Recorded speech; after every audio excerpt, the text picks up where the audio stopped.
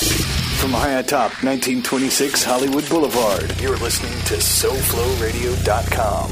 What's wrong with this country, Marty? Money. You taught me that. Evil defense contractors had it, noble causes did not. Politicians are bought and sold like so much chattel. Our problems multiply. Pollution, crime, drugs, poverty, disease, hunger, despair. We throw gobs of money at them.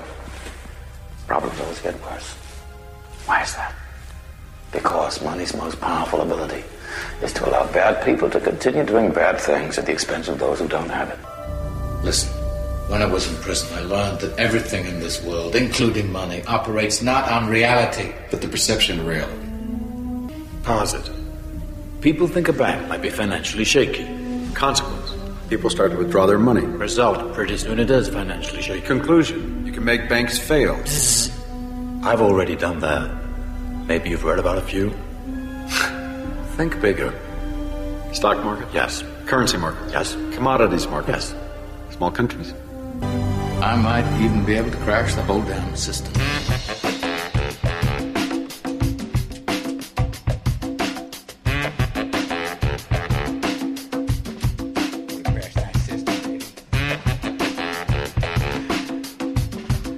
Good afternoon, everybody. Happy Valentine's Day. Sure, Hey, yeah. Happy why Valentine's not? Day. Yes, And welcome to the thank you. Groovathon. I am TonyC, and as you can hear, as always, I am joined live in the studio by the Master of Production and Engineering, the man who makes sure that our groove is satiny smooth, and the on-air SCOTUS to my appellate division, a man worthy of unanimous consent. Say hello to the Honorable Los Georges. You said SCOTUS, right? I All did right. say SCOTUS. All right, that's Gramps Master Flash to you. I'm growing my Gramps beard. I know, I like Yeah. that. It's coming in nice. Of course, request my- every Groovathon centers around an attitude of gratitude. Mucho mahalo to all the folks listening live and downloading here in America and around the world, y'all. How you doing, pal? Doing great. You know, we are a day late, but not one iota of groove short. I promise you that. I had a fantastic weekend. The weather has just been spectacular, and my cousin Roberta was down. And so I got to get in a couple of rounds of golf with her and my uncle, which is fantastic. And on Saturday, I played golf in the morning, then went out in the afternoon, saw some friends of mine, Joseph and Tony Fellows, out at C.B. Smith Park. They were doing their thing. They do it every year for Rockers in Recovery. And so they went out there. I got to see that show. And then the cherry on top for my weekend was Sunday night. I went with a very good friend of mine, one of the first people I became friends with when I moved down here in 2000, my friend Yaja Lewinsky, and we went and saw Al Di Meola at the Parker Playhouse. He's on his Elegant Gypsy Tour. That shit was awesome. And he's actually going to be playing at Carnegie Hall with a bunch of other people, I think, in a month or so. There's a thing going on called Django A Go-Go. So they're doing, it's like a show with all the music from Django Reinhardt. So that would probably be pretty interesting. Even more important, yes, today, Valentine's Day. How appropriate? Pitchers and catchers report to spring training today. Last year, when the Mets lost there was a one-game playoff. They lost to San Francisco Giants to get into the wild card game. There's like a wild card playoff. After the Mets lost, Noah Syndergaard sent out a tweet that said, "Baseball has a way of ripping your heart out, stabbing it, putting it back in your chest, then healing itself just in time for spring training." So, hope springing eternal right there. I mean, all you got to do is ask Dodgers fans from the 30s, 40s, and early 50s. You know, just wait till next year. Of course, we have got lots of stuff to get to today. Holy crapola. You know, I had said last week I was thinking about doing a show with all music. I can't do it. I can't. I'm incapable based on the way the world is these days. Reality won't let you. It won't. Let me see what we got today. We got coal miners getting the shaft while their bosses get rich off polluting our land. Katie Pavlich somehow managed to make it to the show. Why I'm going to make book at 6 to 5 that MC Hammer will be the next press secretary. I'm going to explain that one later. There is All right. valid explanation for that. I've got the Johnny Depp's dilemma of fiduciary responsibility versus personal accountability, and how that ties in to a couple of movies I recently rewatched that reminded me of what, Johnny D and the rest of us did not learn in 2008. Of course, all of that is going to be neatly ensconced in 2 hours of the finest, most diverse groove anywhere on the air. It is just past 2 o'clock, and the only Hollywood that matters anymore.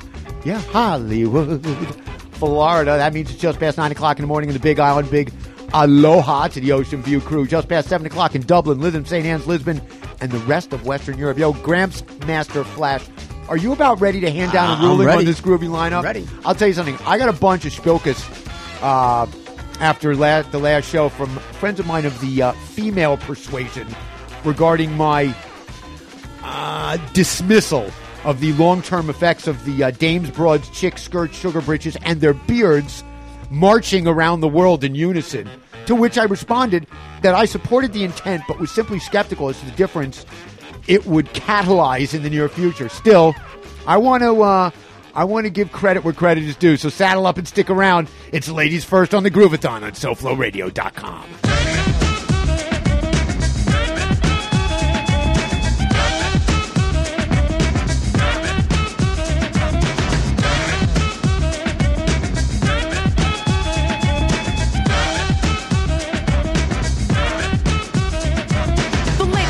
The rhyme, it is wicked. Those that don't know how to be pros get evicted. A woman could bear you, break you, take you. Now it's time to rhyme. Can you relate to a sister dope enough to make you holler and scream? Hey, yo, let me take it from here, queen. Excuse me, but I think I'm about due to get into precisely what I am about to do. I'm conversating to the folks who have no whatsoever clue. So listen very carefully as I break it down for you. Merrily, merrily, merrily, merrily, hyper, happy, overjoyed. Pleased with all the beats and rhymes my sisters have employed. Slick and smooth throwing down the sound, totally a yes. Let me state the position. Ladies first, yes? Yes. Yeah, there's gonna be some changes made here. Believe me when I say being a woman is great, you see. I know that all the fellas out there will agree with me. Not for being one, but for being with one. Cause when it's time for loving, it's the woman that gets them strong. Stepping, strutting, moving on, rhyming, cutting, and not forgetting. We are the ones to give birth to the new generation of prophets, cause it's ladies. I break into a lyrical freestyle. Grab the mic, look at the crowd and see smiles. Cause they see a woman standing up on her own too. Sloppy slouching is something I won't do. Some think that we can't flow. Stereotypes, they got to go. I'ma mess around and flip the scene into reverse. With what? With a little touch of ladies first.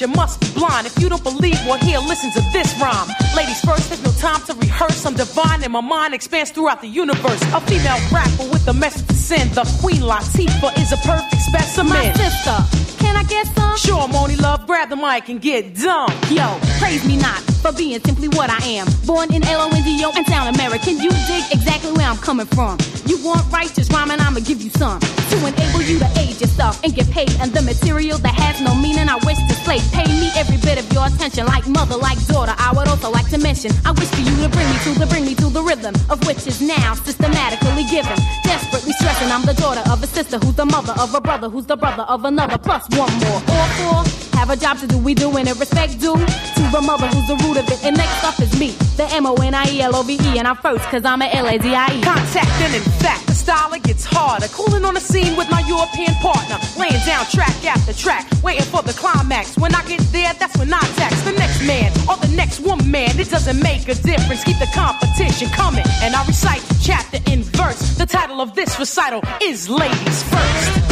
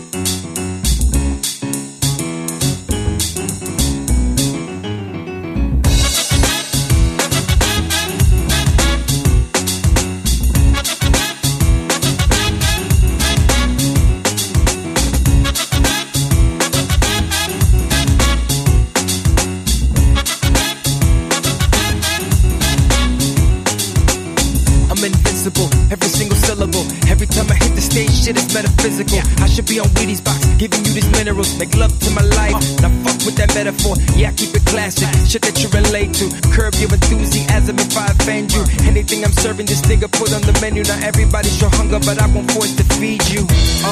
And I say this shit humble. A lot of niggas acting like they shit ain't fragile. They're the first motherfuckers to fall apart of the battle. Got at least 300 like Sparta was my motto. Bars I'm talking about, clubs, yeah, I rock them out. Niggas don't respect me, they know what I'm talking about. I ain't afraid to rock out with my heart out. Women show me love cause I'm fighting for what they all about. Invincible, untouchable, invincible, untouchable. You ain't a man if you're living in your mom's house. How you ill, everybody sick of your mouth. Your girlfriend don't even want you going down south. Only trip you going on is the mail route. And I'ma take it easy, I ain't a battle rapper. I'm only going on the threads if I see a slacker. Whole dog, new tricks, you ain't getting better. You a failed pedigree, son, great better. What's it gonna take, son, to step the game up? Entire life's been on snooze, need to wake up. Can't call mama when you in the lockup. Unless you wanna be somebody's little bitch, huh? I'm just saying, man, you gotta fucking motivate. EA Sports ain't gon' get you no Kobe rings or the prime rib when it's sizzling.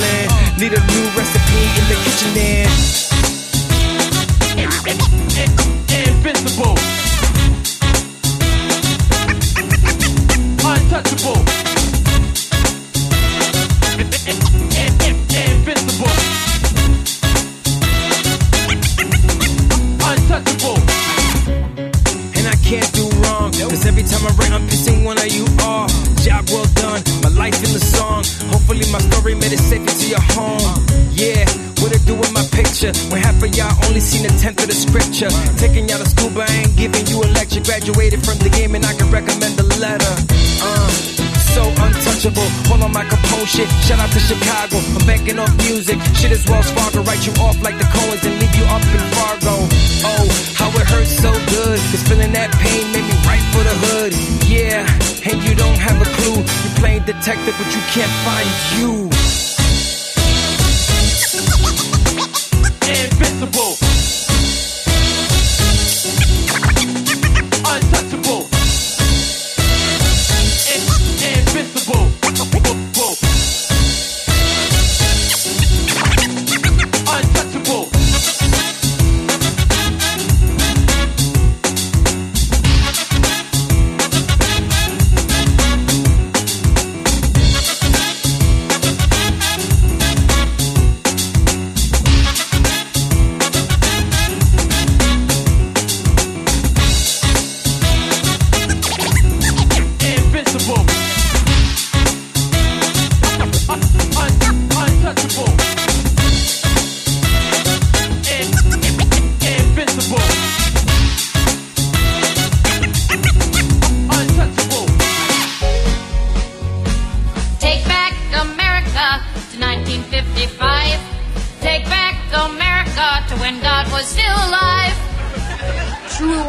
Never spoke or sung. Hi, I'm Darlene McBride. You know, I love this country the way it used to be. Simple-minded with simple values for simple people. But then the big government, the Supreme Court, and those bleeding heart liberals just couldn't leave well enough alone. And now look at it. A big, ugly melting pot just boiling over on what used to be a nice, white stove. That's why I decided to launch my Take Back America tour across this great country. I'll be coming to a city near you, singing inspirational songs filled with traditional values. The Lord loves the NRA, he told me so the other day. He spelled it out in bullets in the sky. He's sitting up in heaven with his AK-47. He's a rough and ready, macho kind of guy. Yeehaw! Excuse me, Mr. Negro, but I'd like to ask you a question. What's so bad about the back of the bus? You still got a seat like the rest of us. I don't understand all the fuss about you sitting in the back of the bus. Nothing would be finer than to drop a bomb on China in the morning. Nothing would be sweeter than to shoot a welfare cheater in the morning. You know, there's been a lot of talk about the effect of illegal immigration on the overburdened healthcare system. Well, here's my solution. Hey, senorita, put down that fajita. Don't tell me you're eating for two. Before you break water, I've got an order that I'm about to give to you. Get your butt back to Mexico. Adios, and that's that. Get your butt back to Mexico. And then have your bread. Mi casa no es su casa, you hear? Be sure to catch Darlene in these cities on her upcoming tour. Laramie, Dallas, Little Rock, Amarillo, Topeka, Rapid City, Des Moines, Duluth, and Paducah. Let's take it back, y'all. I look forward to taking back America with you. Remember, folks, it is not too late to give this great country of ours a fresh coat of white paint. And you heard that from me, Darlene McBride.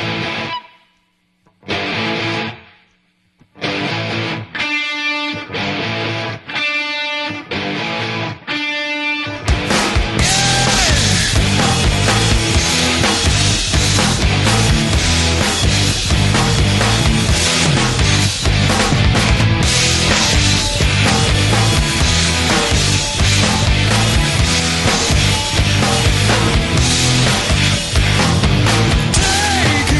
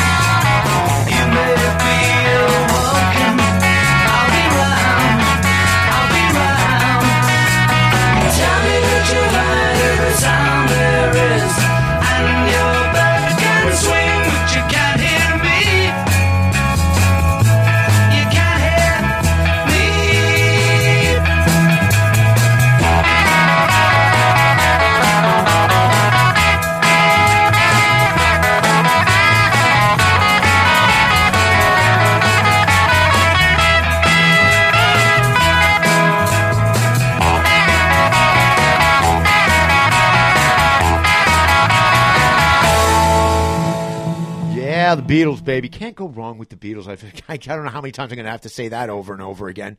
But it's true in each and every time. And Your Bird Could Sing. That was from Revolver. It's also on Yesterday and Today, which is kind of one of those interesting albums. The Butcher Baby cover. That was the one they had to actually change the cover on it and make them all sitting in a steamer trunk.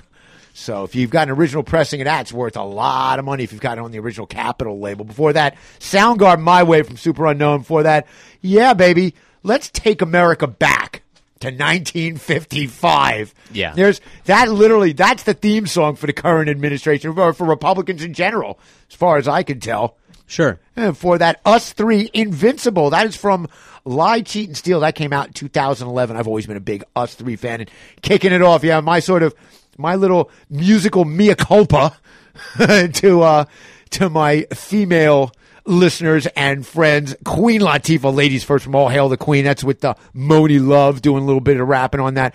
I had that CD. I made them put it on the jukebox at a bar called Tappakeag in New York, and it was there for years. When I moved down here to Florida, they had to take it out and send it to me. They were like, oh, he's not going to be coming around anymore. I guess we can take it out of the jukebox now. That and Encomium, the Led Zeppelin tribute. Those were the two CDs I had donated to the bar. Nobody likes the song but him. It got played. Look, it got played. I don't want to hear your shit. What the reason was, the real reason was they went to one of those digital audio things, the satellite jukeboxes. Yeah. So, and that's got like a bazillion Of course, songs on it. yeah, that was the I'll tell you, originally I didn't like, I was always a big fan of like the original 45s. And then when the CDs came in, I was like, oh, I like the 45s. But I gradually started to like the CDs, more music. Sure. Okay. And then when the satellite thing came in, I was like, oh, I like the CDs. And then I realized, hey, more music. I like the fact I could look up all kinds of songs you wouldn't think of anywhere else.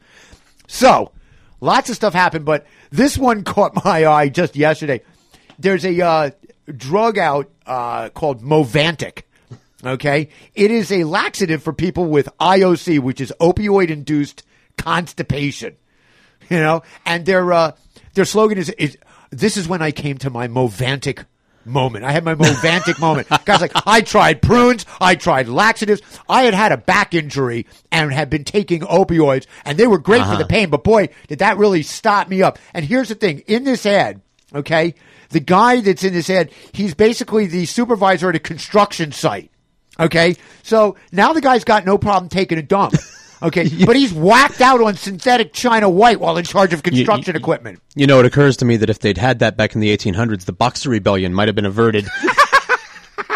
Outstanding, young man. Nice input. A little bit of an obscure thing. People are Googling now. The Boxer Rebellion. They're For those who Googling don't know, Boxer Rebellion. it's when the American and European nations conspired to continue to sell opium to the Chinese who didn't want us to. Yeah, so we went to war to keep us. How do you think that this country got rich? Kennedy? Yeah. Kennedy? Drug dealing. That's what he made. Bootlegging. I'm going to tell you, here's a noble profession. I'll tell you bootlegging. I'll tell you somebody who made a lot of money. The father of two presidents, of Teddy and Franklin Roosevelt, their father made all his money in the opium trade. Those guys never earned, earned basically nothing as public servants, yet they had, bazillions of dollars in wealth. Why? Because their father made a ton of money selling dope to China. That's basically how they did it. So, there you go. It was about it with people, eating the oxys like they are. It was just a matter of time before some spin-off industries. Well, the original spin-off industry is, of course, Dr. Bayer, who came up with methadone for the German troops as a cheap alternative to heroin. I don't know who invented Xanax, but that was certainly inspired. Let me see what else. House GOP dismantles Obama regulation protecting streams from coal mining debris. Yeah. This one kind of caught my eye. House Republicans approved a measure Wednesday that scuttles a regulation aimed at preventing coal mining debris from being dumped into nearby streams. In light of They got rid of it. They got rid of it. In light of everything, and I posted a meme that says, find someone, for Valentine's Day, find someone who looks at you the way these guys look at a bill being signed to spill, cold waste. Because it showed all the executives watching Paul Ryan sign the bill, and they're all like, they're all beaming over here. Absolutely. They're rubbing one out while it takes place. I hope it's uphill from here because I know you've been off for a while, but in light of everything that's happening, like coal waste in the... Oh, come on. We've had a lot better stuff than that. Yeah. Well, the other thing they did, basically in the same bill, they also voted to rescind a separate rule requiring companies, coal companies and energy companies, from disclosing payments made to foreign governments related to mining and drilling. So now we don't have to disclose, anything that has to do with foreign governments and our desire to make money by providing energy while at the same time polluting the land that enabled us to run up a $20 trillion debt, which was collateralized by exactly what these guys are using as if it's never going to run out. Hey, tip, coal and oil will run out. Yeah. At some point, there'll be no more of it. Oh, come on. We're making more. Here's one that, I'm fossilizing as fast as I can. I literally have, there's so much here. One of these things that caught my eye was this thing about Katie Pavlich. Katie Pavlich was an editor for a website called Hot Air, which is one of these uber right-wing, and she was real big on the thing about guns going across the border. What was it called again? Fast and Furious. Oh, yeah. And the other one that came after it. Okay? She wrote this book. That's how she got big. Well, now she's now part of the White House press corps. From nowhere. She's nobody. She's literally nobody. But she is absolutely perfect for Fox. Why? Well, she speaks their narrative. She's a good-looking chick. Is she blonde? She is. Oh, well then. Well, I don't know if the drapes match the curtain. That's not the point. I don't know if the carpet matches the drapes. I don't care if you're peroxide blonde on Fox. Yeah. So, but what I noticed was Sean Spicer comes out doing one of his press conferences. He does this whole spiel where he basically has to, cover for whatever stupid ass shit the president's done in the last 24 hours. And then he opens up the questions. And of course, first question. Okay. Breitbart. You would think, yeah. It was her. Yeah. It was her, Katie Pavlich. This person that has no credibility, nothing. Whatever. Right to her. And she asked the question, and the first thing out of his mouth, and this is what clued me in, is exactly what I've spoken about before, which is if you're a salesman, and you're trying to sell a product to somebody, and they ask you a question, the first thing out of your mouth should be this. Wow, great question. You know what most of my clients are doing is, and that's how you work. When I trained salesmen and had a sales staff, I instructed them. That's got to be, wow, great question. You want them to feel smart. She asks a question. The question is designed to enable Sean Spicer, to give an answer that speaks to the White House narrative. So this has been this is scripted. It's already pre-orchestrated. Well, when he went to Breitbart, the question from Breitbart News was, now that CNN has decided to be a fake news channel, what measures do you plan to take to That was the question. How these guys? What? This is really we now do live in an alternate reality. It's not. It's not an alternate reality. They're trying to fake it. They're doing everything. The faith-based people who believe in the alternate reality because a bigot told them so. Right. And he speaks our language, bigotry, so everything that he's saying must be true, or whatever. We're going to pretend. We're going to operate as if, because fuck you, we're bigots. That's the first thing a cult leader does is tells you that he's the only one you should believe. Don't believe anybody else, just believe me. That is how you start a cult. At this point, not run a government. Start a cult. Everything that they're saying is bullshit. Even the people that support him know that everything that he's saying is bullshit, and they don't care because he's a bigot. We got more about that. Here's when they lied. McConnell and Ryan just blocked expanded Russia probe to shield Trump from impeachment. Now, the show was supposed to be yesterday, and but because it's today, I now can talk about Flynn. Yeah, it's moving fast. This guy literally had to take a powder on being Putin's man inside the White House. And here's the thing. It was revealed that White House counsel was aware of his deception. And that's what, flat out, it was deception. Okay? They were aware of this 3 weeks ago. So you have to wonder what our comrade in chief is going to try as his next MacGuffin. Okay? And in order to keep us, keep the spotlight off of this. Concentration camps. Yeah.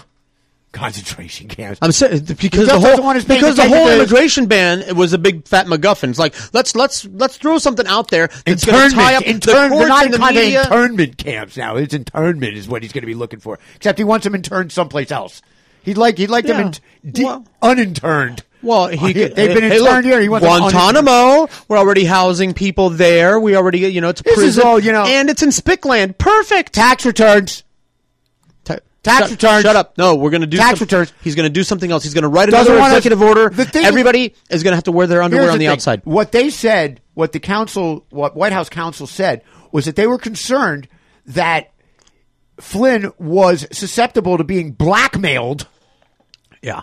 By the Russian government. Well, I have a feeling that Scrotus, that was the term I heard. It's Scrotus. So-called ruler of the United States. Shout out to my band Ken Sanzel for turning me on to that little ditty right there. Okay, we have to wonder what he's going to try next in order to keep us from paying attention to him being the potential for blackmail as a result of his indiscretions at the Russian P room. I'm telling you, mass deportations. Russian P room trademark. It's already been the internet's the internet's already on. All right. It's going to be another, because the immigration ban worked so well as a distraction. Oh yeah. All right. That the next one is going to be something that the bigots will get behind and everybody else will be outraged about. That's going to be the next MacGuffin. And I'm telling you, I said concentration camps. It's going to be along those lines. It's going to be internment camps, mass deportations, raids, some flagrant violation of the Constitution. Well, there's some bad dudes out there. Bad hombres. Bad hombres. You gotta really grease it up. When you're disparaging a whole race of people, try to stick an ethnic. No, hermano. Yes. Malo hombres. Son muy malo. Listen, we're saying it here. It's dated. It's on a thing. My prediction, the next distraction du jour is going to be, he's going to come at the beaners again. Is he? Yeah. Okay. We heard it. All right. Okay, so here's this thing. Here's the other thing that caught my eye. Baseball's coming back. So now I'm starting to pay attention to Major League Baseball Network again. I'm getting into top 10 prospects. I'm watching all this shit. And they have they do their own programs. They do, documentaries and specials and stuff. And one of them that was on recently is called The Swingin' A's. Okay. And it's about the Oakland A's team during the early 1970s. And this team was awesome. Awesome. They won 5 straight division titles and 3 straight World Series championships. Just to put this in perspective, the only other baseball team in history to that point, and I believe up to now, that has only won 3 straight World Series, New York Yankees. So when the Oakland A's do it, after moving from Kansas City, only a couple of years earlier, that's saying something. Now, in Chuck Finley, Charlie O. Finley, was the owner of the team. He bought the team. Tried to buy it in 55, ended up buying it in 64 when it was in Kansas City, moved it to Oakland, I believe, in 68. And their streak of winning started in 71. They had Reggie Jackson, Vida Blue, Raleigh Fingers. They had, they just had a fantastic team. Sal Bando was on that team. They were killing it. They're fucking killing it. They won like 100 games 2 years in a row, shit like that. If Charlie Finley was... First of all, he was cheap, but he was also very meddlesome. He stuck his nose in. So he was kind of his own general manager. When you own a team, you hire a general manager to do the business dealings, the trades and stuff like that. And even though the owner has final say, you rely on your general manager because that's the guy who's supposed to really know baseball. The owner of the team is supposed to know the business of baseball. The general manager is supposed to know the intricacies of the players involved in that business and what would be best for their particular company in that industry, their team within the baseball industry. By the way, side note here, what do baseball and health insurance have in common? I give up. They're the only 2 industries that are not subject to the Sherman Antitrust Act. They are, in fact, allowed to collude. Oh. Yes. Okay, there was something called I can't remember the clause, but basically players for up until free agency, okay, were the property of the team. They were owned by the team, okay? And he might have won 2 or 3 more World Series with that team had he not just fucking been so stubborn and destroyed it. In 74, after winning the 3rd straight World Series championship, Finley lost his ace pitcher, Catfish Hunter, to free agency over a contract dispute. Now, this guy is a 20-game winner, and he walked. The A's still managed to dominate throughout 1975 regular season without Hunter, only to lose to Boston in the playoffs that year.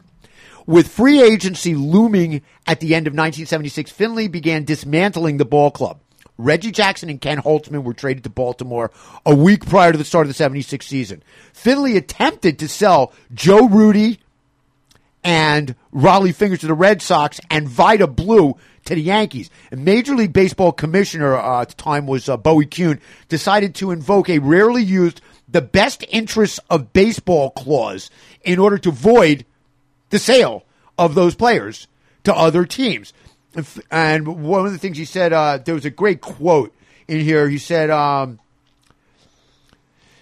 it amounted to a fire sale, citing concerns that if Blue joined, this is after he tried to trade him again to the Reds, and Kuhn said the balance of power in the National League would tilt disproportionately in favor of the Reds if that trade took place. He was trying to keep the balance in there. And all of this basically goes back to my feeling that, and, you know, he's countersued. He sued Major League Baseball for $10 million, lost the suit. Okay, it's Finley versus Kuhn. The court ruled that the commissioner had the authority to determine what is in the best interest of baseball. In 1976, after all these people left, okay, there was nobody left on the team except like Vida Blue and Billy North. In 1977, only 2 years after winning their fifth straight division title and 3 years after winning a third consecutive World Series, the A's finished in last place in their division with one of the worst records in baseball. Okay? Now, I'm watching this documentary, and I'm starting to think, Donald Trump is Charlie Finley. He's a cheap guy. He can't stop sticking his nose into shit he doesn't know anything about. Which is right, police. like the Trump steaks and the Trump airlines. He can't do right. that. Okay, Trump is Finley. The USA. Okay, so Trump is Charlie O. Finley. The United States of America. Its natural resources, its citizenry, its international relationships, and its reputation are the ball club.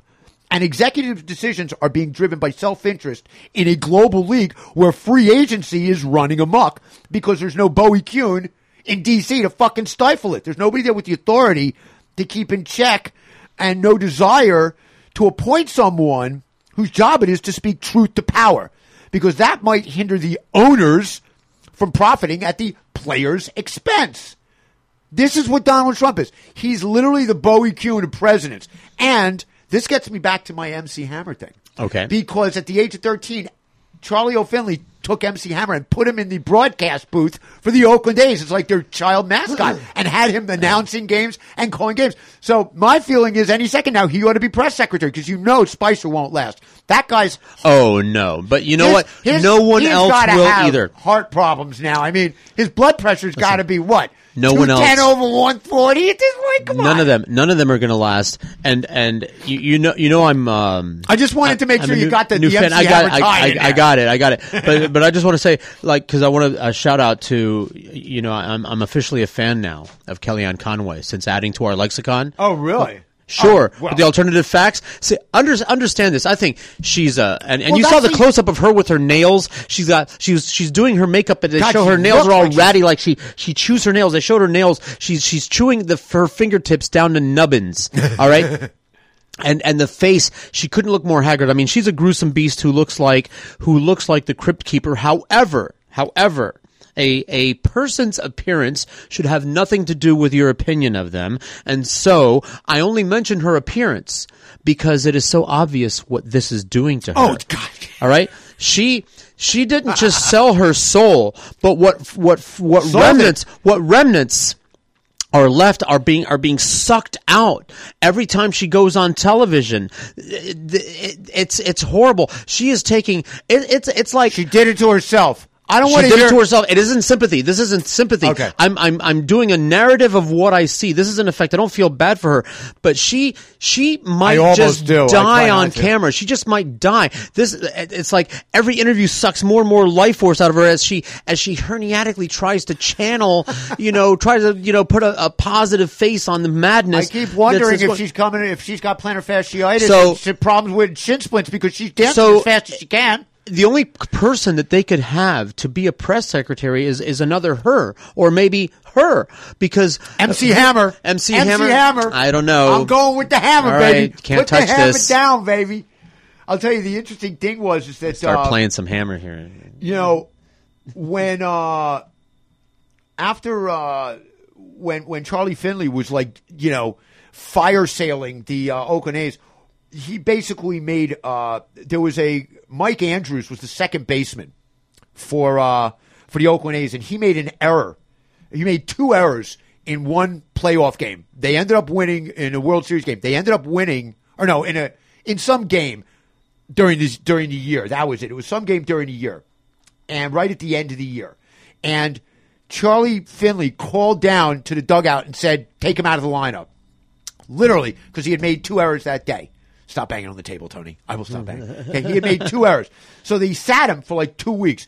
And when the A's played the Mets in 73, this is in 1973, the A's go in, and when they went and played in Shea Stadium, he got put back in the lineup, and he got a standing ovation from Mets fans. From the Mets fans during the World Series, because they recognized that he was pulled out for no reason. He was being, errors happen. They happen. Okay? That's the same kind of thing I see happening right now. It's all by the seat of their pants, and nobody knows what the fuck they're doing over there, man. They're asleep at the wheel. They're literally asleep at the wheel. How can you have a guy? That's the thing about Flynn, is he forgot the Martha Stewart rule. Okay, is if you've reached a certain level of prominence in American society, okay, when you do something wrong, it's usually not the crime that winds up bringing you down. It's the cover-up that ends up bringing you down. Yep. And Flynn, this guy, he was like Putin's man at the table. And now Russia's coming out with all this shit, okay, trying to defend him. Oh, that's bullshit. He literally got on the phone with him the day the sanctions were coming down. And what it reminded me of was something that President Obama did that pissed me right the fuck off, where they got him on mic talking with Putin right before the year in 2011 or 2012, before he got reelected, saying, "Hey, you know what? They were at some, big I saw that clip. Oh, you see, Obama did." Yeah, and but he goes, "Don't worry, this will be a lot easier to take care of after the election." He did. Obama did the same thing. Let's not fucking kid ourselves, okay? He did the same thing. The difference is he didn't lie about it, right? And he didn't lie to his boss about it because he did actually. He didn't have a chance to. It was there on tape. Right. But at least he didn't cover it up. Right. Once it was out, it was out. He didn't fucking say anything. He had to own up to it. Yeah. Okay? Because you know who his boss is? Me, you. Right. We're the boss. They work for us. And you see all those town hall how meetings it ought to where be, they're right? screaming at him. I love you work for us. Do your job. Do your job. And now, of course, Fox is saying, this is just George Soros's people. Yeah. Shut up, you. It's like if they've got the Koch brothers doing their turfing their movement out. The Koch brothers invented. They can't believe somebody else can have an actual grassroots movement. The Koch brothers invented the Tea Party, and we can show the chain of money. Right. And what we're doing is using the same thing, except we don't have anybody paying for it. But they think that they can just say that shit. Right. And of course, the people, the Fox News watchers, believe everything that's on there because they're bigots. But they can't produce an invoice, a check, or nothing like that. It's one of those things. If we just keep saying it enough and get it into the lexicon of the people that we need, who the narrative we need to get out to the people we need to hear it, that should be enough because they'll take up the mantle of lunacy from there. That's what they'll do. All right. That's, what the fuck, right? Yeah. What the fuck? Unbelievable. Hey, we're going to keep the groove going here. I got some stuff after the next set, though. We're going to be talking about some complicated stuff, but it's important. Okay. It's important, and I'm going to try and not get on my high horse about I know more than you and try and break it down so that you understand, because this is one of those things. This is one of those things that pisses me off about Wall Street is that they tell you that you should be more responsible for looking after your own stuff, but they go out of their way to make shit as complicated as possible. So even if you do, there's no way for you to fucking understand it. Right. All right. So I'm going to be getting into a lot of that shit later. We're going to keep the groove going though with the Sonics on the Groovathon on SoFloRadio.com.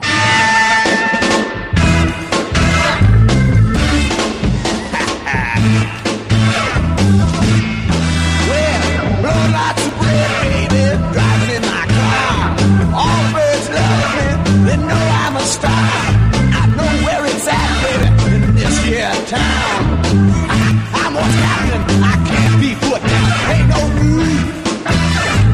I'm maintaining my groove. Watch me a while.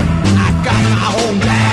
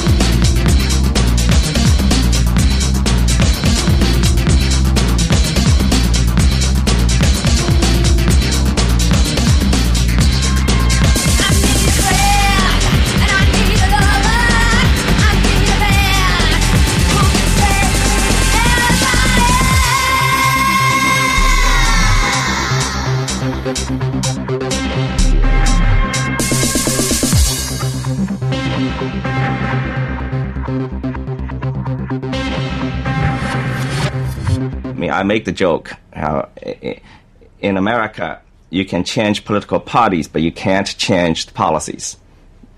In China, you cannot change the party, but you can change policies. China is a market economy, and it's a vibrant market economy, but it is not a capitalist country. Here's why. There's no way a group of billionaires could control the Politburo as billionaires control American policymaking. So in China, you have a vibrant market economy, but capital does not rise above political authority. Capital does not have enshrined rights. In America, capital, the interest of capital, and capital itself has risen above the American nation. The political authority cannot check the power of capital. And that's why America is a capitalist country, but China is not.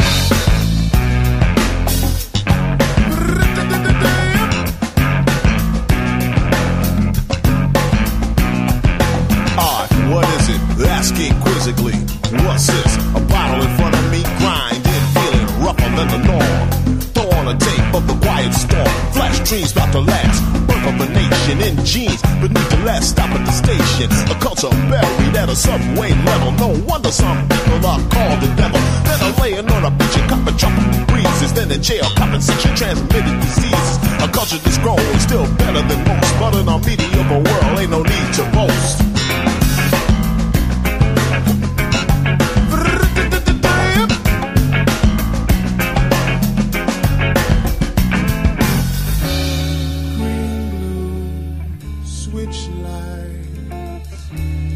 Blackness cut by blinding white headlights. Ghost star sculptures of art. Treasure hidden away between stations. Blackness framed by cold metal angles. Ghost star and the of strobe light animation. Train passing by.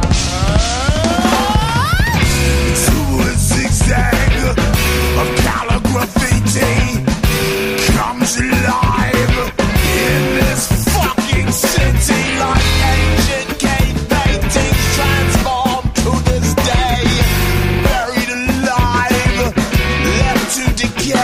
Like a gem stuck in the mud, never ceasing to shine. Surrounded by people, this moment is mine. Mine. Mine. Mine. Moment is mine. Mine.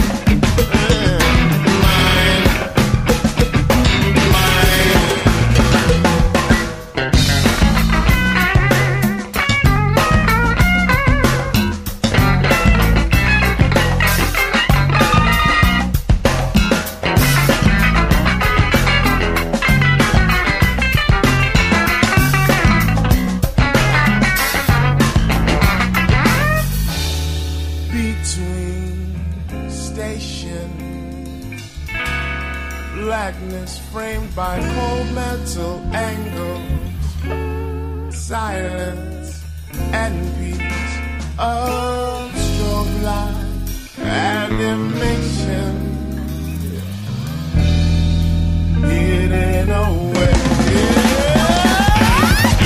Ancient hieroglyphics of our day burst to life in a surprising display. Sparks flying through, strange incantation. Curtis choke causing strobe-like claymations. Some writings on the wall of this lonely shrine. Train passes by, this moment can't be denied. Denied.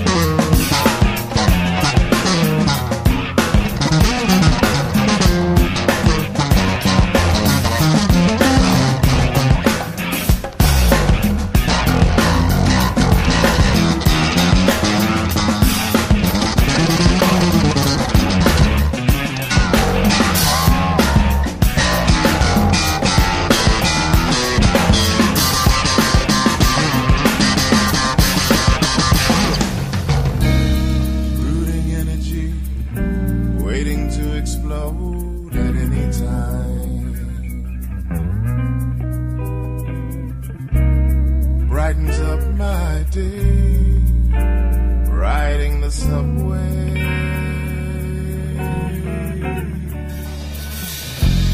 Just like my craft tries to awaken the hidden and lost. Graffiti cemetery locked away in your heart and mind, heart and mind, heart and mind. Ancient hieroglyphics of our day burst to life in a surprising display of sparks flying through strange incantation.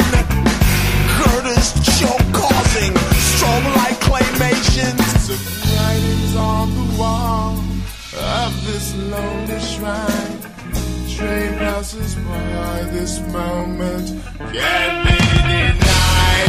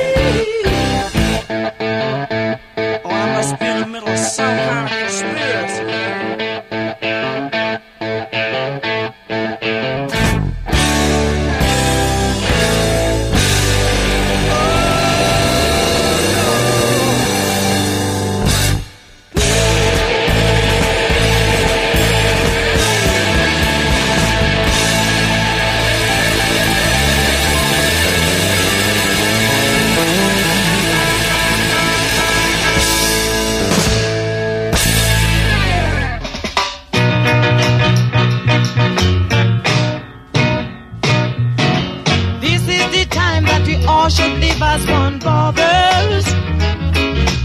This is the time that we all should live as one, sisters. So come along, brothers, and come along, sisters. UNITY is unity. So come along, brothers and sisters.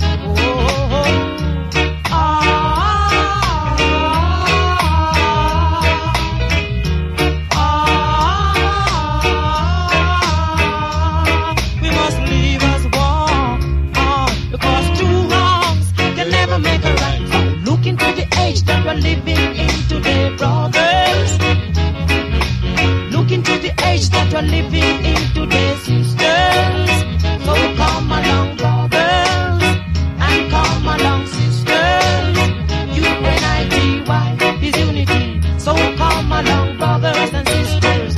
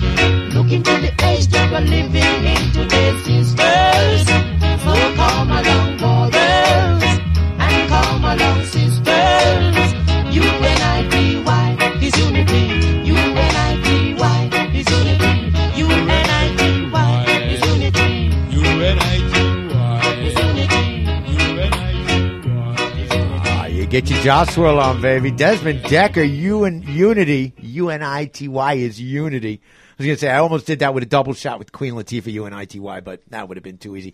It's from his album, This Is Desmond Decker, which came out in 1969. Ironically, the original pressing of the album, on the album cover, they spelled his name wrong. It's Dekker, and they spelled it Dekkar on an album entitled This Is Desmond Decker, which I think is pretty funny. Before that, Leonard Skinner, I Ain't the One, from their album, pronounced Leonard Skinner. Before that, Screaming Headless Torsos. I love this band. I don't know. It's one of those things, a little thing of mine. I just love groove like that. From Graffiti Cemetery, that came out in 1990, or the song's Graffiti Cemetery. It's from the album 1995, which came out in 95. It's our first album. It's Dave Fashinsky and a bunch of other guys. My brother actually turned me on to Fashinsky and a couple other guys that are some pretty interesting musicians. Before that, Eric Lee, describing why America is a capitalist country. That is from a documentary called The Coming War with China, which I would recommend everybody take a look at. It's very interesting. It's got, historically speaking, it's absolutely fascinating. Absolutely fascinating stuff. For that, Lords of Acid, As I Am from Expand Your Head. That's actually a remixed version of the song, and kicking it off, one of the great rock and roll bands of all time. The Sonics, Maintaining My Cool, from introducing the Sonics back in 1967. So, here we go. All right. This is the headline that caught my eye and kind of got me going down this path. The headline was from the New York Times. It was a column they did in Business Day, and it said, The Depp Conundrum. Who should keep tabs on the money? And this centers around Johnny Depp. Basically, he's going through some shit right now. They're putting foreclosures on his home. He was said to have cut off his fingertip in a marital dispute. Now, he's got to sell a small French town. He bought it. Okay. Now, let's just be, he's appeared in some of the highest grossing pictures, of all time. And also, they put down here, he said, also some of the weirdest yoga hosers. I've never even heard of that film. No. Okay, but Depp has paid more than $5.6 million in interest in overdue taxes.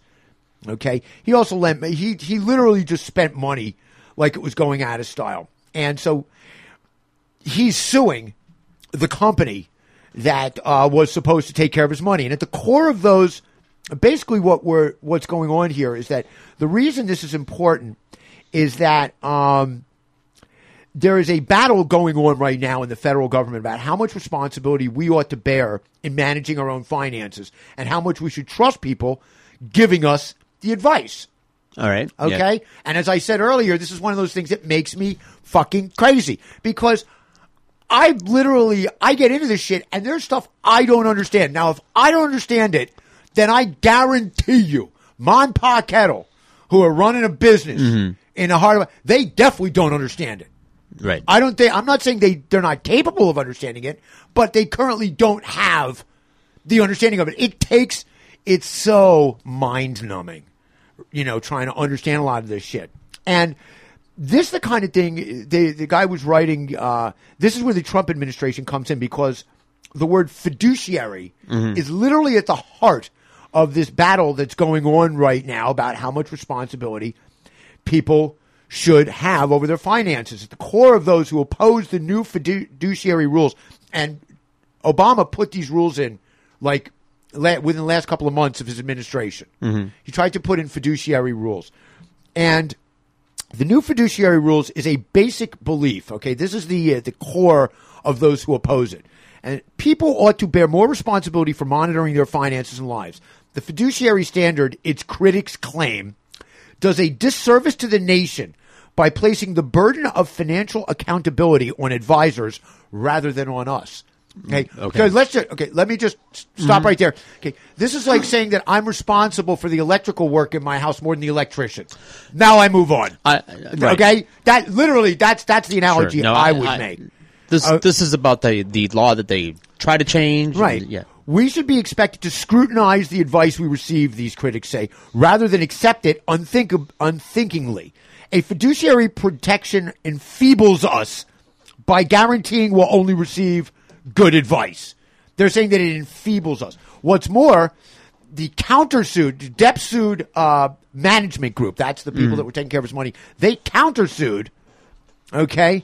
Okay. And what they said was that his financial distress was a result of his tendency to overspend at a rate of $2 million a month on items like, and I love this, 14 homes, a chain of islands in the Bahamas, $30,000 a month on wine. Okay, but this is the one I like the most. He spent $3 million to blast the ashes of Hunter S. Thompson from a custom-made cannon. Now, I think that's money well spent, personally. Absolutely. That's money well spent. Fuck your French Village. I would have chipped How in. good is that? Come on. He could have crowdfunded that one. Yes. I would have bought in for that. Could have crowdfunded. I got $5 for that. Yes. Dr. Hunter S. Thompson ran for mayor. Do I get a picture? I just want a picture. Hey, yeah. Of the kaboom. Dr. Hunter S. Thompson actually, he lived in Aspen. He ran to be mayor of Aspen. Yeah. And he said that he was going to tear up all the roads and rename it Fat City. That was one of his things. And he used to his house overlooked John Denver's house there. And he said that Dr. Hunter S. Thompson said one of his favorite things to do was take an air rifle and shoot the icicles off of John Denver's house. Now, if there was ever a man who deserved to have his ashes shot out of a cannon, no matter what the cost, that's the man right there. Yeah, that's right. We shot him out of an ash hole. An ash hole, absolutely. So this got me to thinking about a couple of movies that I have seen in the past. The first one is called The Big Short, which a lot of people have seen. The book is fantastic. The other one is called Margin Call. A Big Short came out in 2015. Margin Call was released October the 21st, 2011, and I will point out in a minute why I think that why that's important. Basically what this is about is a derivatives market. Okay, that's what took us down in 2008. And understanding derivatives is really, really complex stuff. Really, what a derivative is, the way you get the word, it derives its value from something else. At this point, you can have a derivative on anything. Anything. And there's an example, one of the things I was looking at is the difference between what's known as notional value and actual value for derivatives. Right now, the derivatives market, somebody put a value on it, the notional value of, wait for it, you're going to love this number, $1.2 quadrillion dollars. Remember, this is an unregulated market. Now, notional value, basically what they're saying there is that is the proposed underlying value of all derivatives in play on both sides. I have a notion. Yeah, it's a notion. Right, I have a notion. Now, just to put that in perspective, $1.2 quadrillion is 10 times the value of the global GDP. So it's 10 times the value of all goods and products produced in the world. Okay. Back in October of 2011, on October the 3rd, to be exact, I put together some thoughts regarding the continuous live coverage of the theatrics that was the Occupy Wall Street spectacle, which had riveted me to my television for like 2 weeks, even though at the time I was living in a house 2,800 feet up on the south face of Mauna Loa on the Big Island of Hawaii that had a view from my back lanai that spanned 50 miles from South Point all the way up the Kona coastline. So getting me visually riveted to anything other than my view takes something super duper. And I was literally glued to it. And I wrote back then, Wall Street won't change until Main Street figures out how badly it's being shafted by it and then screams about it at home. At home. This is the point about these marches. You can march all day in these big cities, but until you're willing to go right there and scream about it right there, okay, that's what matters. Because elected officials will generally do whatever they think will help them get reelected. So until they hear the electorate branch creaking, lawmakers will continue to pander to those who contribute the most. And when it comes to being selfishly magnanimous, nobody is more most than Wall Street. In 2010, the financial sector, shortly after being bailed out by you and I, and with the ability to borrow from the Fed, again, you and I, for basically 0% interest, they chose to invest as a sector, the financial sector, $520 million in, wait for it, lobbying. Oh. Yep, lobbying. And I say a good invest because we all know these guys don't spend $1 unless they know they're going to get $5 back for it. Okay? And what did they get? And what did they get for $500 million?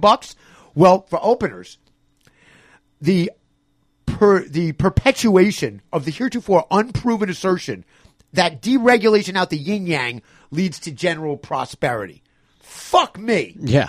While we were looking the other way and polishing off a bottle of Thunderbird purchased with the remains of our 401k, the newest incarnation of the Broad Street Bullies, now known as the corner of Wall and Broad Street Bullies. You got to know the financial sector to get that one, but it's there. What they did is they managed to create their latest Pai-Gow poker investment tool, better known as derivatives.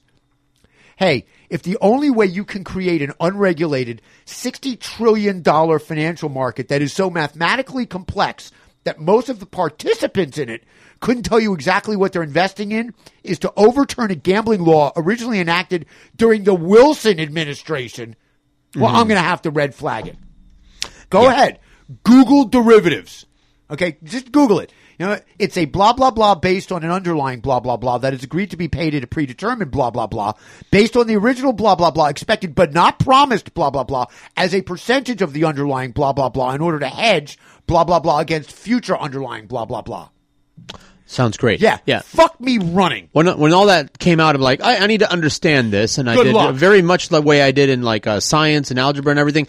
I watched a piece on YouTube. It explained the whole thing, and I soaked it all up, and I understood it long enough to realize what bullshit it was. Right. You understood it long enough to realize you didn't understand it. At which point, I started to erase it from my brain because it was a bunch of double talk by design. Well, and it's all very arbitrary. Not that the market isn't anyway. It is and it isn't. But I mean, these days, Pete Seeger would have to change the lyrics to "Where have all the engineers gone?" Want to know why there's a shortage of civil, mechanical, and electrical engineers in this country? Because building shit doesn't pay as much as concocting equations for brokerage houses that would have Fibonacci golden spiraling out of control like a whirling dervish on shrooms.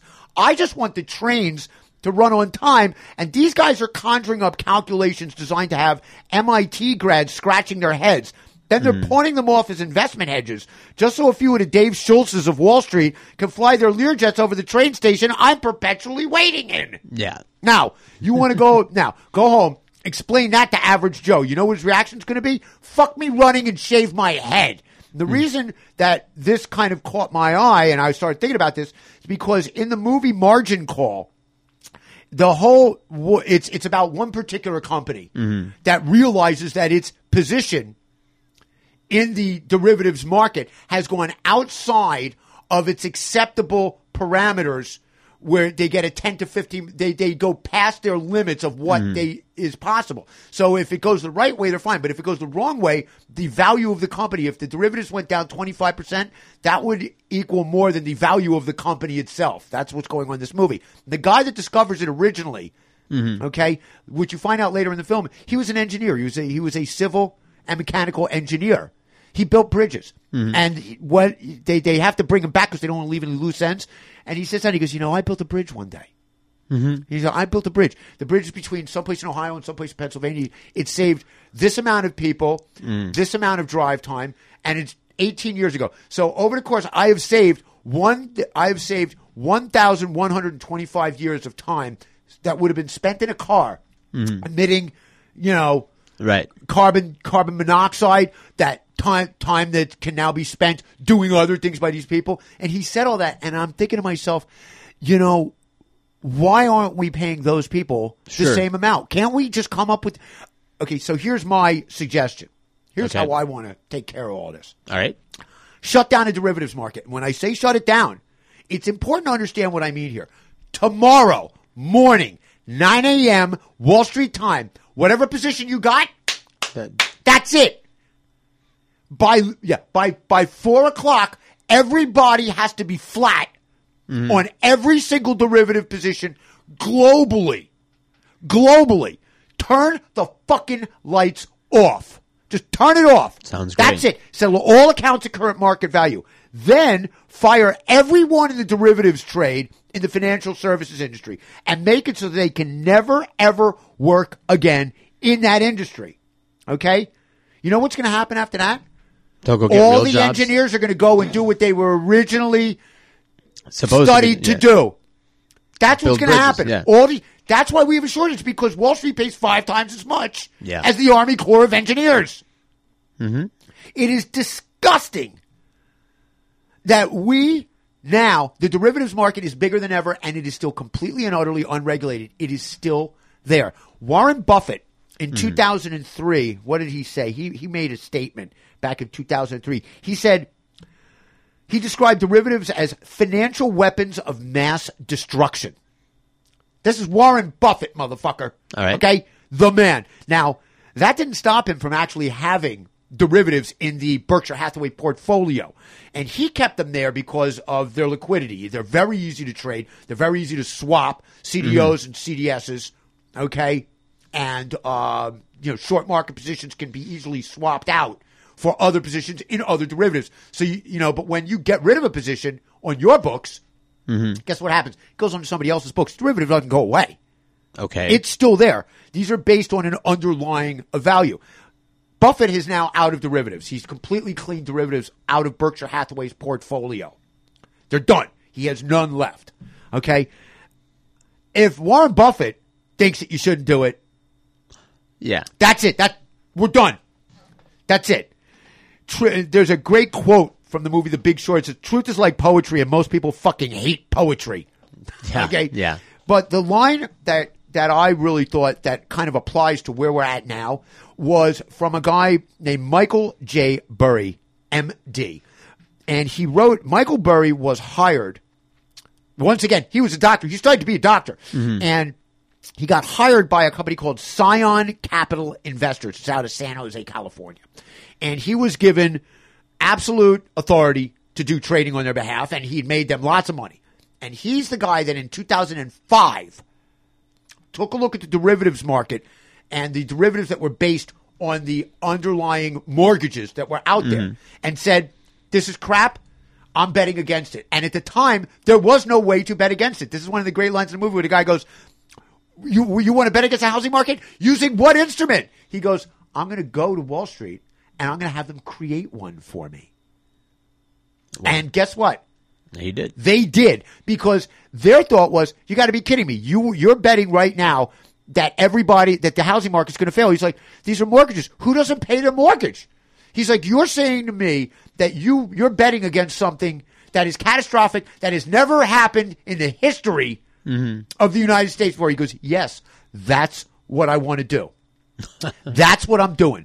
Okay. At the end of the day, okay, he made Scion a 489% profit on their investment. So he did pretty good.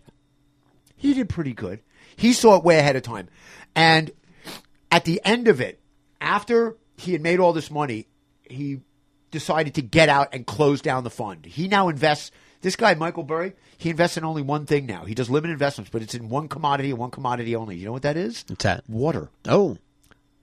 Remember I talked about this? I said there were two things that could change the world.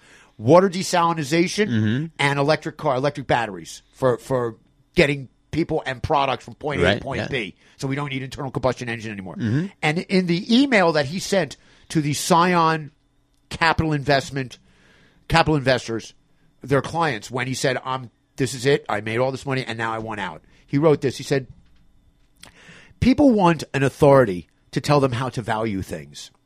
But they choose this authority not based on facts or results. They choose it because it seems authoritative and familiar. And I think that is how Trump and many of our politicians wind up in office. They sound like they know what they're talking about. Right. They're there, we don't have term limits. Term limits are elections, okay, for congressmen and senators. Now, individual states, for state employees, many governors are term limited, et cetera, okay? But that's how Trump came into power. He seemed authoritative. He seemed familiar. He seemed to know what he was going on. He's a businessman. We need to run this more like a business. Yeah. Let me tell you something. I almost admire Trump with this whole Flynn thing. I almost admire his allegiance to his friends. I almost admire it. He sticks by his friends. And there's something to be, and as long as they're beneficial. As long as, whatever. Yeah. Whatever. There's actually evidence that he's stuck by people that didn't benefit him. If you're his friend, he really does stick by. And there's something to be said for that. In the business world, once you become president, all that has to be thrown away. There's a great supposed line. to be our friend. Right. Our friend. How about our advocate? Yeah. His only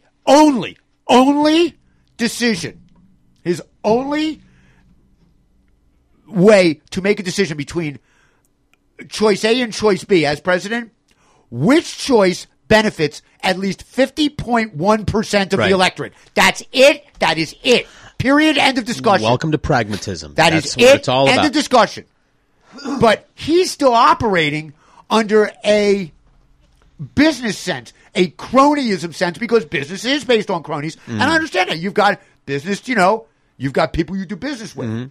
And in the movie The Big Short, there's a part where this one guy who runs a fund who is just out of his mind. They're all spotting this. These guys are spotting what's going on. And they go to Vegas to the bond traders convention in Vegas, And bond trading was just the most boring fucking thing in the world until they started lumping together these mortgages. Mortgages used to be lumped together, okay, as CDOs, collateralized debt obligations. The key word in that is collateralized. So the collateral was the mortgage itself. Okay. Okay? And these mortgages are given ratings by the ratings agencies. Standard & Poor's, Moody's. Their job is to take a look at what the underlying value of any particular financial instrument is, and then tell you whether or not it is risky or not. How risky is this investment? Those that are the least risky, the safest investments are rated AAA. Those that are most risky are rated B. It goes AAA, AA, single A, triple B, double B, single B, in that order going down. Okay? And the further down you get, the more the more the betting against the investment pays off. So if you want to bet against the AAAs, it's a 3-1. You want to bet against the triple Bs, it's 20-1. You want to bet against the single Bs, it's 250-1. And he has a meeting at this thing with this guy who runs one of these derivative funds. But he doesn't work for Merrill Lynch, yet he only uses Merrill Lynch's stuff. Okay. Okay? And the guy's sitting there and his head's about to explode. And he's trying to figure out how this guy is computing it. I'm watching this. And I watched the same scene 5 times before I could actually figure out exactly what he was saying. Now, I worked on Wall Street. I'm a geek about this stuff. This is where I get my wonkiness on. All right. I get my wonk on when it comes to this shit. Okay? I'm pretty good with numbers, but I like this. There's something about it that I find enjoyable. And if I got to watch the same fucking thing 5 times before I understand it, and you want to tell me that we don't need a fiduciary rule right, and a law in this country that says the people I've entrusted to look after my money have an obligation to do what's in my best interest, not the best interest of their fees, okay? How is it possible that, well, I know how it's possible because the financial services sector owns the fucking nation. Right. At some point, Wall Street became the biggest industry in America. How is it possible that they're the biggest industry in America? Well, because what they can afford to buy more politicians than anybody else. Nobody is more most when it comes to fucking paying people off to get what they want than Wall Street. These motherfuckers. And it all comes back to all these marches that we did. You remember the Occupy Wall Street? Yeah. Me neither, motherfucker. Yeah. Because it got fucking nowhere. We're now worse now than ever. And if this thing comes crashing down again, what the fuck are we gonna? Who are we gonna blame at that point? Nobody went to jail. Nobody went to prison. Right. They all paid fines. They got paid huge amounts of money, and they're still there and more powerful than ever. Yeah. And now we got Donald Trump saying he's going to drain the swamp and bring in the people that were responsible for that. Jamie Dimon, Mnuchin, those guys who were at the fucking heart of that shit. Yep. He wants to bring them in on the inside. Yeah, I don't see a problem with that. There's no conflict of fucking interest there. You piece of fucking shit. Yeah. And I'll explain to you how they got there because you've got 2 ingredients. Campaign contributions. But I'm talking about just as a whole. But you've got greed and a good work ethic. Just because you have a good work ethic doesn't make you a good person, right? All right. You've got. What are you working towards on behalf of? And some people are talented at carpentry and they make beautiful furniture, and some people are talented in metalworking, and they make beautiful sculptures, and some people are good engineers. They can design cars. And some people are good with plants, so they farm, and so your talent and your passion, these people are good with numbers. These people are good at acquiring. They're good at acquiring, and they have a passion for acquiring. And every time that they acquire more, it makes them feel good, but also makes them want more because they're not built. It's all about winners and losers, baby. They're not built with a limit. It's a great line in Margin Call where the guy goes, you know what? The percentage of winners and losers at the end of the day is the same now as it's always been. There just happens to be more of us on both sides. Sure. But it's a disease. Greed is a disease. It's a mental illness. You got an itch that you can't scratch, but you're going to address it with everything within arm's reach. I spoke about this before when I did when I wrote the entire thing about pot. I said, we cannot regulate greed. We cannot regulate morality. So what we are forced to do, or what we should do, is regulate those industries that prosper almost single-handedly based on greed and immorality. We can't stop the people from being who they are, so we have to stop the instruments that are out there that they can use in order to further their greed and immorality. And yet, we keep electing people over and over and over and over again who seek not to do that, but to feather their own fucking nests. That's why I suggested that song by Metric that we played on a previous episode of the Groovathon, Gold Guns Girls. Gold Guns. All the gold and the guns and the girls in the world cannot get you off. There's That's a great line. Great line to Big Short. He goes, right after this guy created the first derivative based on a mortgage, he goes, that's when bond brokers went from the boardroom, that was it. He said that's when the board members went from the country club to the strip club. Yeah. That was the turning point right there, when they went from the country club to the strip club. And it was. And the thing is that these mortgages used to be backed. They were FDIC backed. They were backed by the government, but they went private. We allowed them to privatize it. Once you do that with something like this, and look, I'm a capitalist, but this isn't capitalism. This is not capitalism. This is not Adam Smith. Robber this baronism. is not Ricardian land rent theory based on an underlying number that has actual intrinsic value. This is a faux thing. This is bullshit. And now it has a notional value of $1.2 quadrillion. So let that be what I finish with. $1.2 fucking quadrillion in an unregulated global market that nobody, literally, the people in it don't understand. There's a great line in Margin Call where one of these guys, there's these two guys, they spot it and they get together and they're doing it. And he's saying, I don't understand. Nobody's going to tell us if we're right. And if we're wrong, who the fuck's going to tell us that? Because nobody understands this shit. Unbelievable. How much is that? 4 quadrillion? Is that? Do you have change for a cajillion? For a cajillion dollar bill here? Bazillion. Yeah. When do we get it? What is bazillion? A bazillion. I don't even know. Yeah. I wasn't even familiar with the term quadrillion. I had heard it before. I just didn't know exactly how many zeros are in it. And I still don't. All I know is it's a fuckload of them. Yes. These motherfuckers.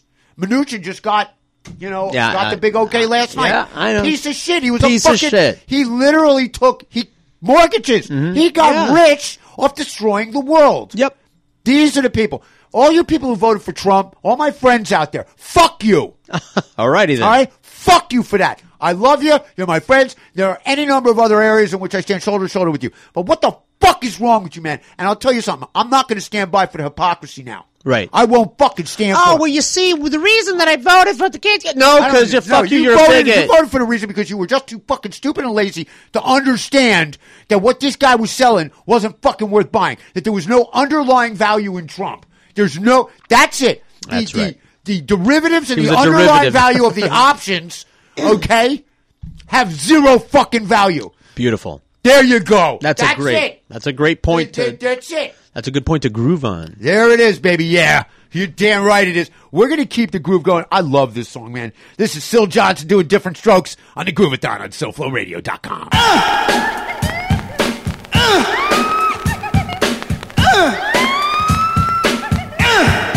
Baby, you're laughing, but I'll be around for a while, yeah. Can't you dig it, honey? By watching my style now, all right. Oh yeah. So many ways that one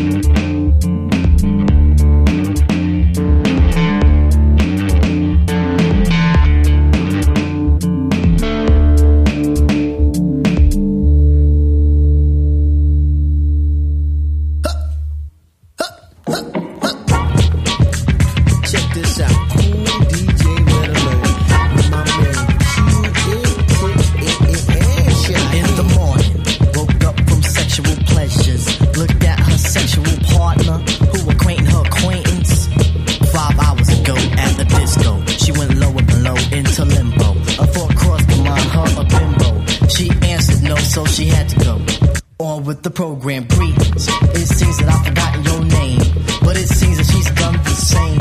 And now something has happened. Suddenly she's been distracted by something that has been attracted. She poked and smacked at it. Then she broke down and she scratched it. Now I think you understand. Clinic. Saw the doctor flex his biceps. Then he picked up a pair of forceps. Her pretty face showed fright. Right then and there she fainted. A really grim picture is painted. The brother who she acquainted was the enemy. Scary, ain't it? The pubic enemy.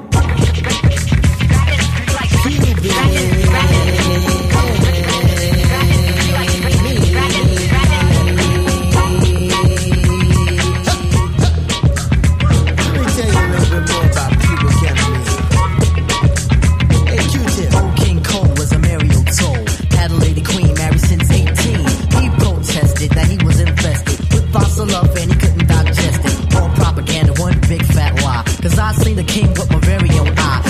Scheme like the crack beam and popping up on the teenage scene and popping and pimping. Honeys with monies. Whole situation to me was kinda funny. He rolled the crown but not the Jimmy hat. Now he wears a frown and the Jimmy hates that. Saw the fair maiden in the royal bedroom. Caught the king scratching so she had to assume that he got victed by the enemy's trick. The thought of cheating made the maiden so sick that she screamed to scream. Went on and kept screaming and threw a pot and his dome was beaming. You can hear him yelling in the motherland. Baby, baby, please, baby, understand. She ignored and walked through the gate. The king is in the kingdom to await his fate of the enemy.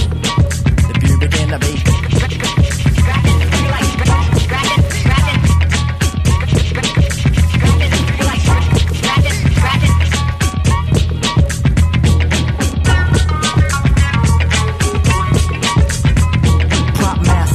Please listen to me. What? Something is lurking by the Jim Brown ski. Ooh, Jenny?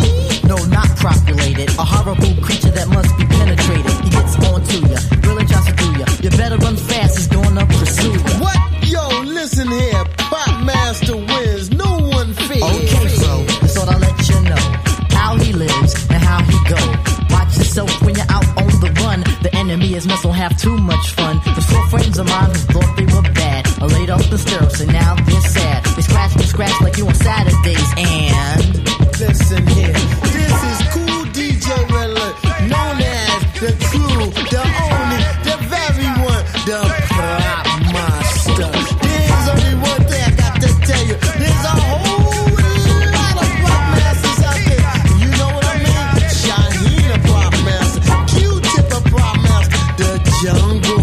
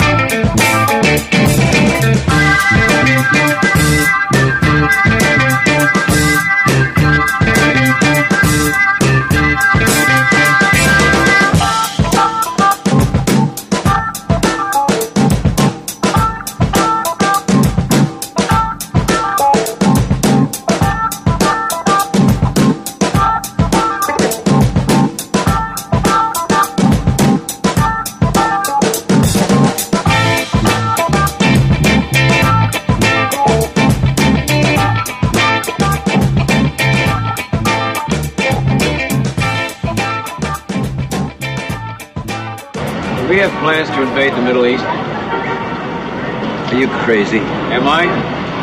Look, Turner. Do we have plans? No, absolutely not. We have games.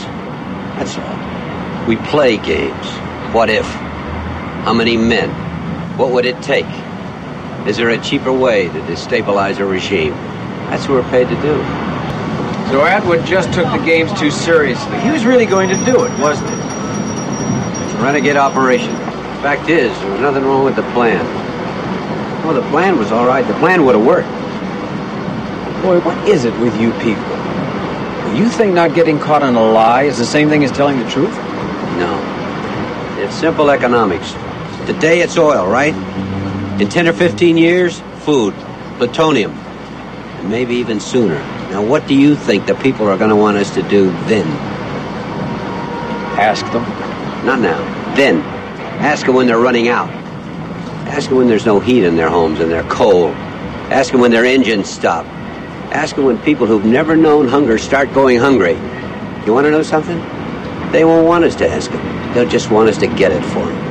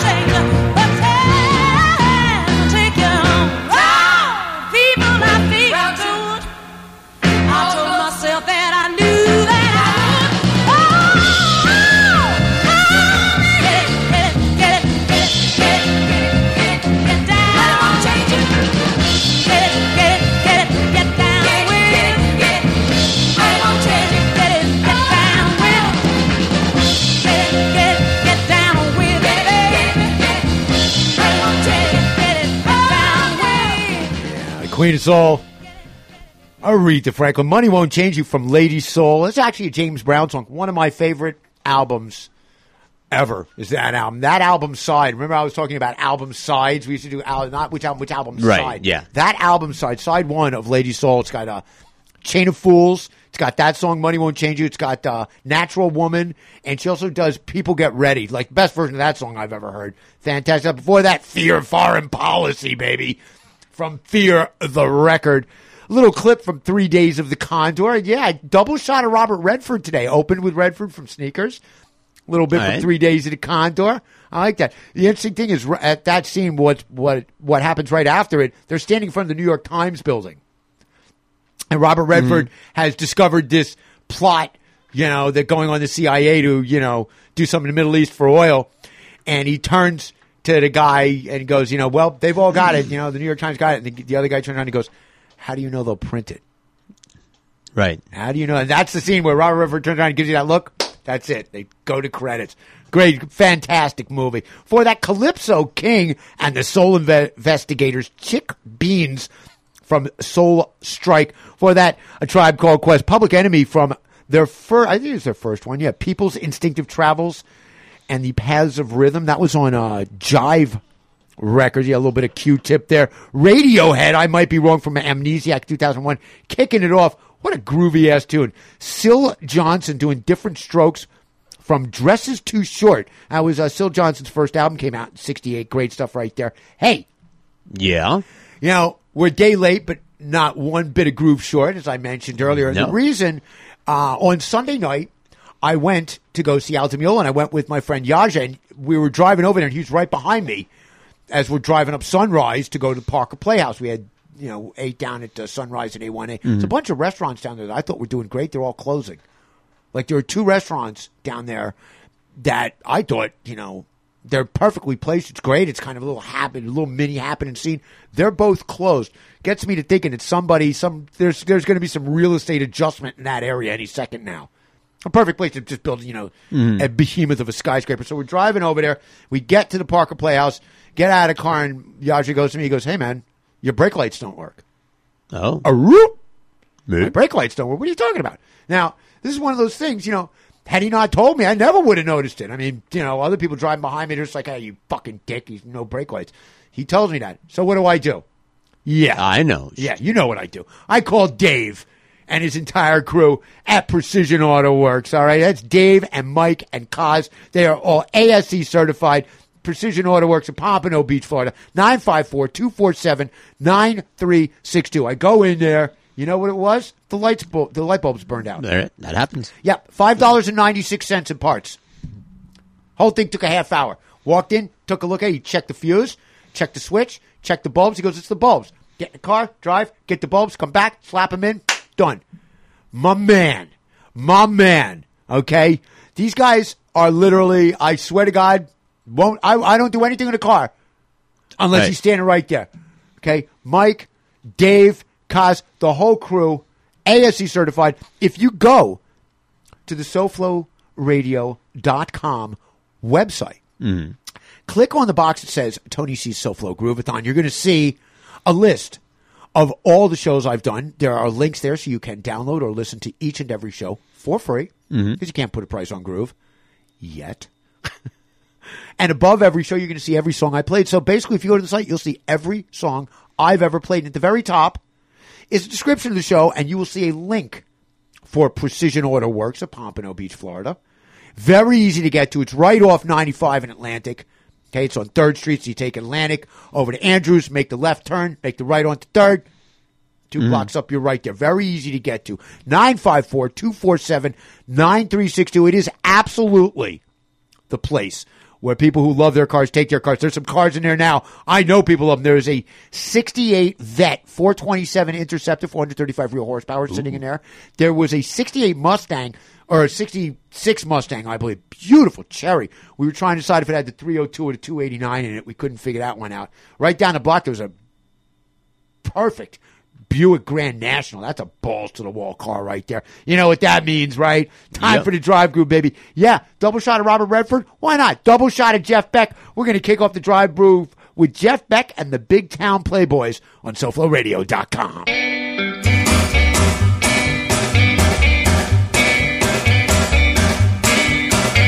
Cruising, looking for my girl. Cruising, Lord, I don't know where I'm cruising. Looking for my girl. Cruising for the bruises back. The man with her is gonna get cruising. Got to find my girl. Cruising, Lord, I'm here, I'm there, I'm cruising. Got to find my girl. Cruising for the fight. That man with her will have to not cruise.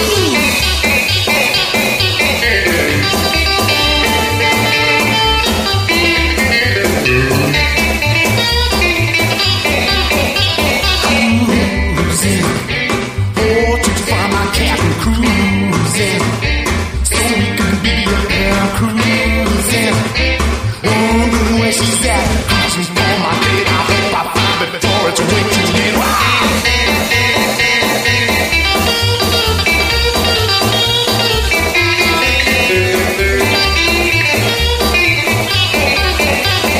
Cruising, got to find my girl. I'm cruising, going here and there. I'm cruising, got to find my girl. Cruising for to fight that man with her. Will have to not cruise.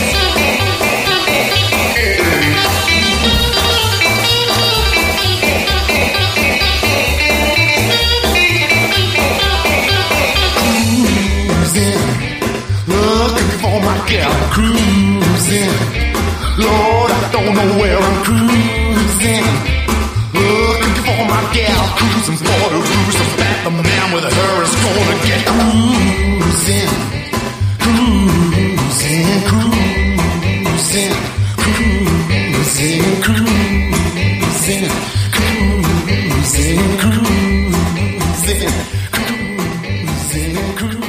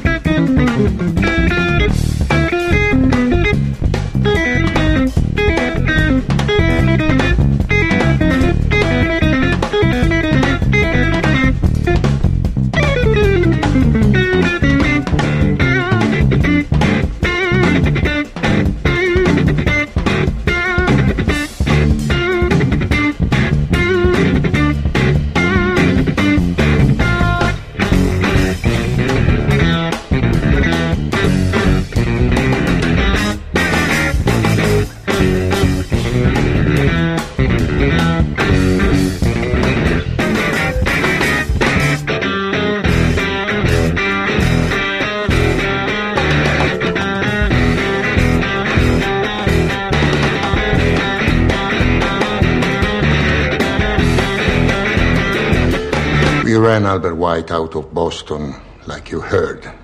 Now he's making a run to our rum operation in Central Florida. He wants Tampa. It's true. I could use someone who is committed to putting an end to Mr. White. You found your man right here. It's hot down there. I don't mind hot. You ain't never felt hot like this hot. Can you tolerate an Irishman in your crew? This is America. I've lived with worse.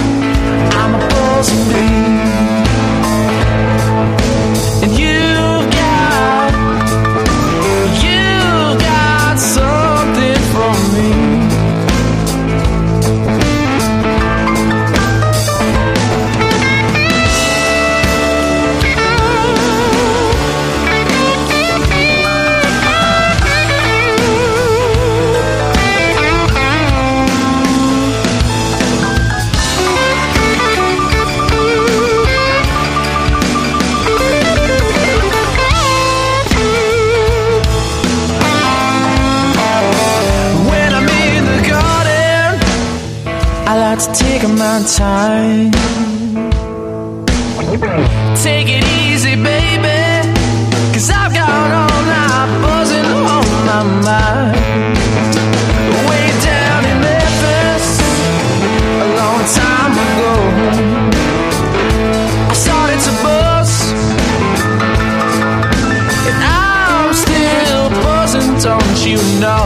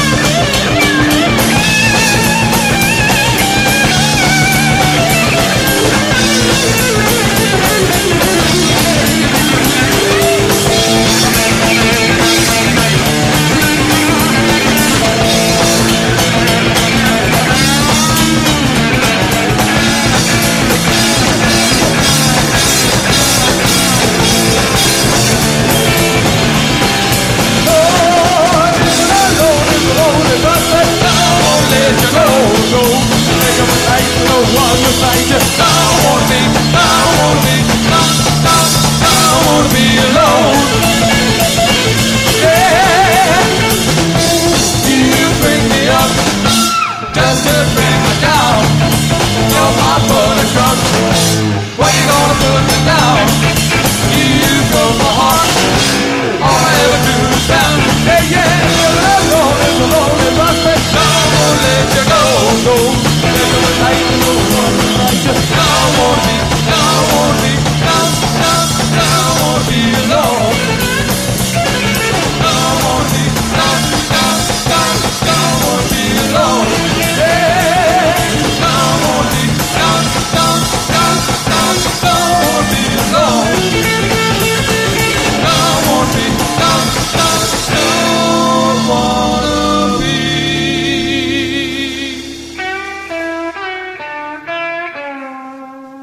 Yeah, baby. Beck, Bogart, and Appice. That is Living Alone from their Live in Japan album, came out in 73. I played stuff from their the first studio album they did. They got a bunch of tracks on that I absolutely love. Best version of the Stevie Wonder song Superstition ever done. Beck, Bogart, and Appice. Fantastic stuff. Before that, some brand new stuff from a guy named Quinn Sullivan. The song is called Something For Me from Midnight Highway. And that literally just came out this year. He's a new guitar player. I'm not sure what I had written down. I think he's on Mascot. I think he's on the Mascot label. Another one of those guys I was looking at. For that, yeah, I can't help myself. Weisberg and Mandel sucking the corn from the soundtrack to Deliverance.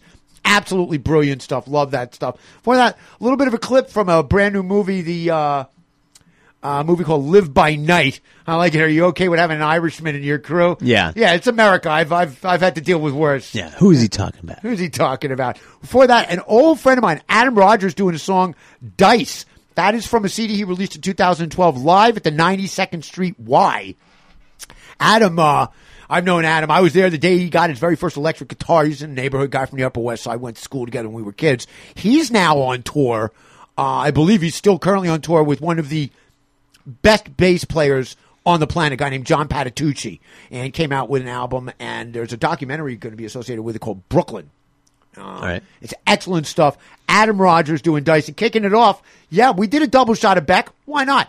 Jeff Beck and the Big Town Playboys, Cruisin' from the album Crazy Legs, came out in 93, and I was telling you, if I hadn't told you who that was and I had said it was Brian Setzer, you'd have been like, yeah, of course. Sounds just like Brian Setzer.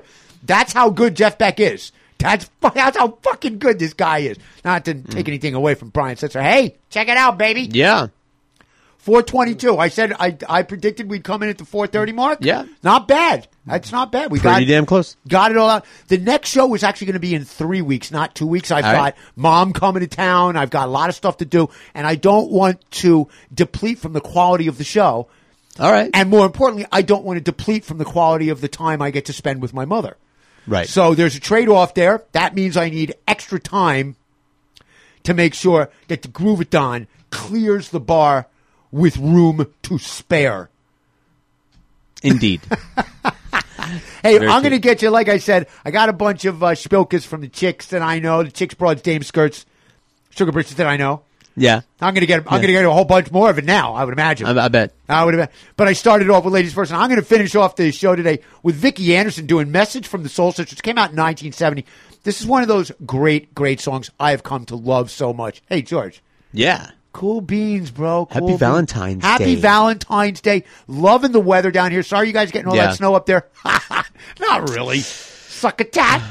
Yeah, well, you don't have to live there. That's all. That's all. I used to live there, and now I don't. But now I've got great weather and horrendous traffic. Yeah. The traffic is just. If it wasn't a nice place, everybody wouldn't want to be here. There you go, baby. Yeah. Problem is, all the people that want to be here are making it not nearly as nice a place as it could be. Nevertheless, we're free to leave. There it is. Hey, man, I'm going to come back in 3 weeks. I'm going to try and do the exact same thing again, except just a little bit better. So, as always, for myself and Gramps Master Flash Los Georges over there, it is aloha and peace.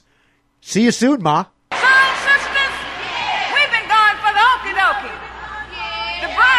Don't know how to get down. Let's have a meet. Girls, let's have a meet.